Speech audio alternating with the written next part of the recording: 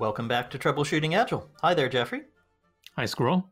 I'm super excited about today's topic. You and I were talking yesterday, and you told me a story that I thought this has got to be our podcast topic.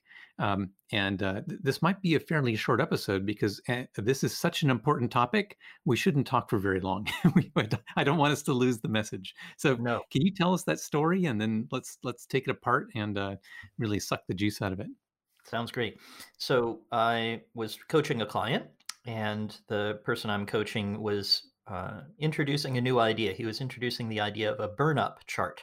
So we'll put a link about that in the show notes as always, but it's a concept where you can track what the team is doing and you can see where their likely delivery date is.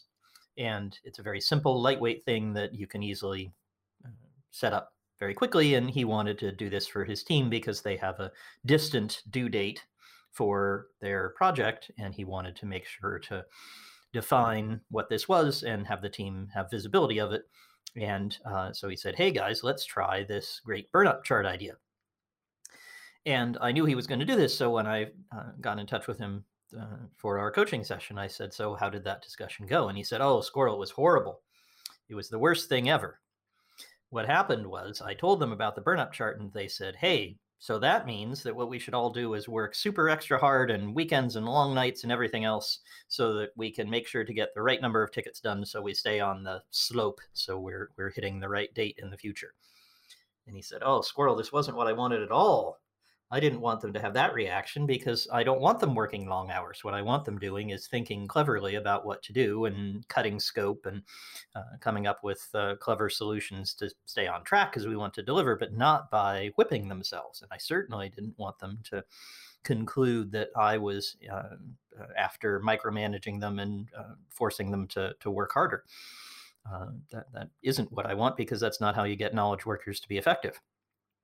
And I said, well, actually, this actually sounds like a wonderful conversation. This sounds like it's super. And he said, what do you mean? I felt awful afterwards. And I had to tell them all about how I didn't mean that, and I was really sorry, and oh, it was horrible. I said, yeah, you felt horrible, but it was a wonderful result. And the reason it was a wonderful result is they already believed this. This was already a hidden fact that they believed that at least it was possible that you might want them to work super long hours in order to meet a deadline. And that's the opposite of what you actually want, but you were not aware. And this horrible experience allowed you to be aware and to correct it. So I said, good job. This is super. I'm glad you felt horrible. That was the story. So I hope I helped him to feel a little bit better about it, and maybe we can help listeners to understand why that's a wonderful rather than a horrible result. And I love this. It's such a great illustration of something we've talked about several times, which is the sort of learning is horrible idea.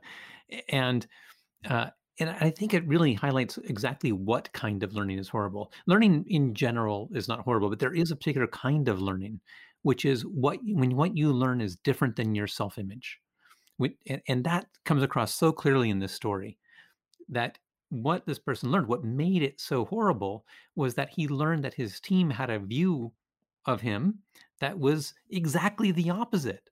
Like the story they created about him was diametrically opposed to what he wanted.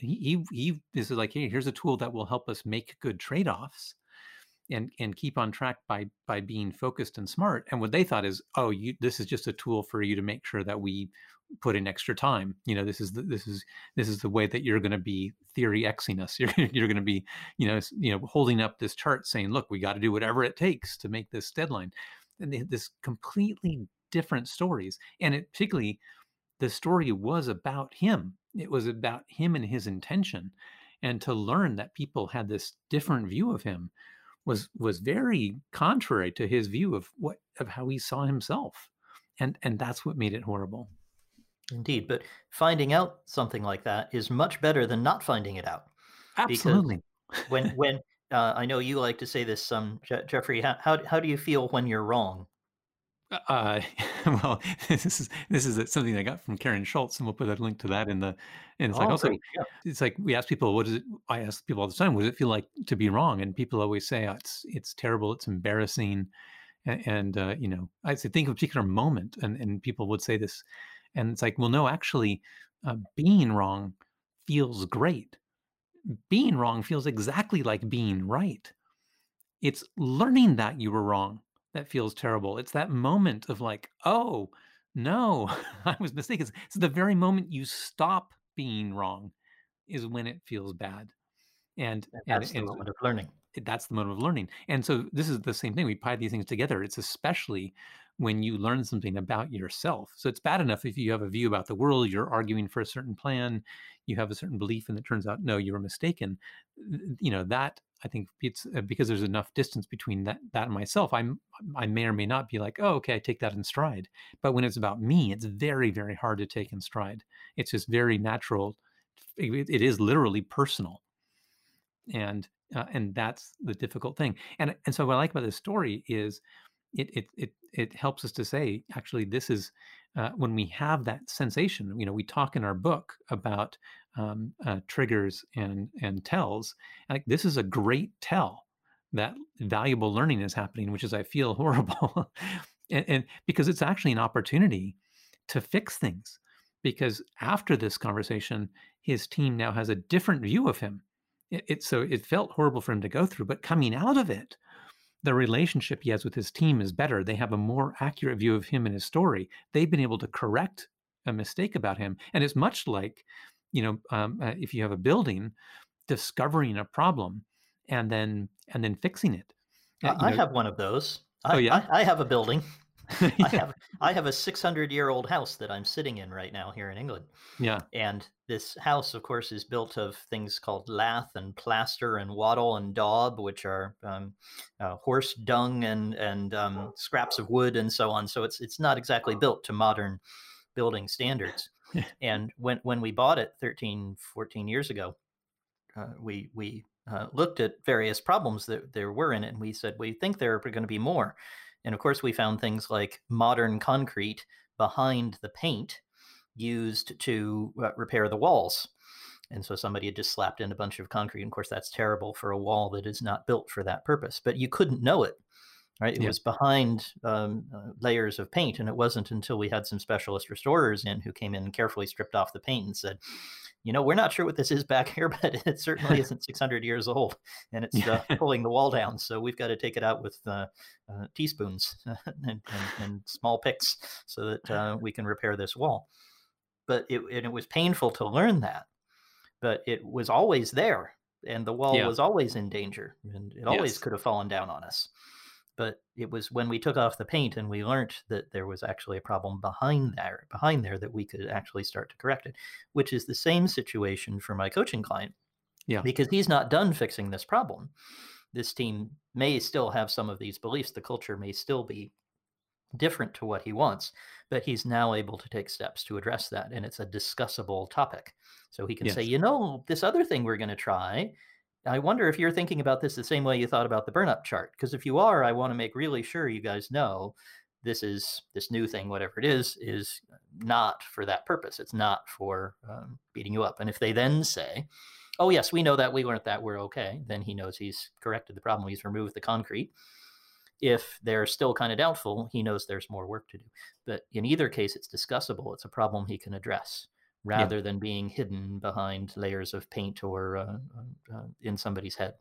Exactly. And that's I think the takeaway message for people is, when you have this, you may have the temptation to feel bad, to be defensive, to blame those jerks. How could they think that about me? How could they think that about us? Because it's not always going to be a manager and team. It could be across teams. There'll be these temptations to be bad and negative. And we're saying is, embrace the opportunity here to improve the relationship, to improve the foundation, to make it something that you're building something better for the future, because that's the opportunity. And I think we've said this before, but Jeffrey, what's the correct response to any feedback? Is thank you. So that would be what we'd want to do, is say, this feels horrible, but thank you, because I now have the opportunity to correct some errors. Yes, exactly. That's it. And so such a gift to hear from someone what they actually believe, what they're actually thinking. It really is the start of making things better.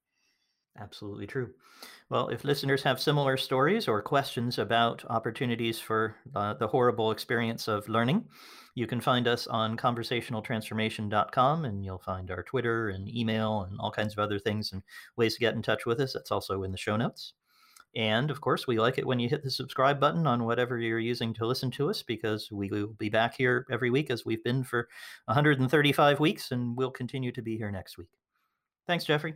Thanks, Squirrel.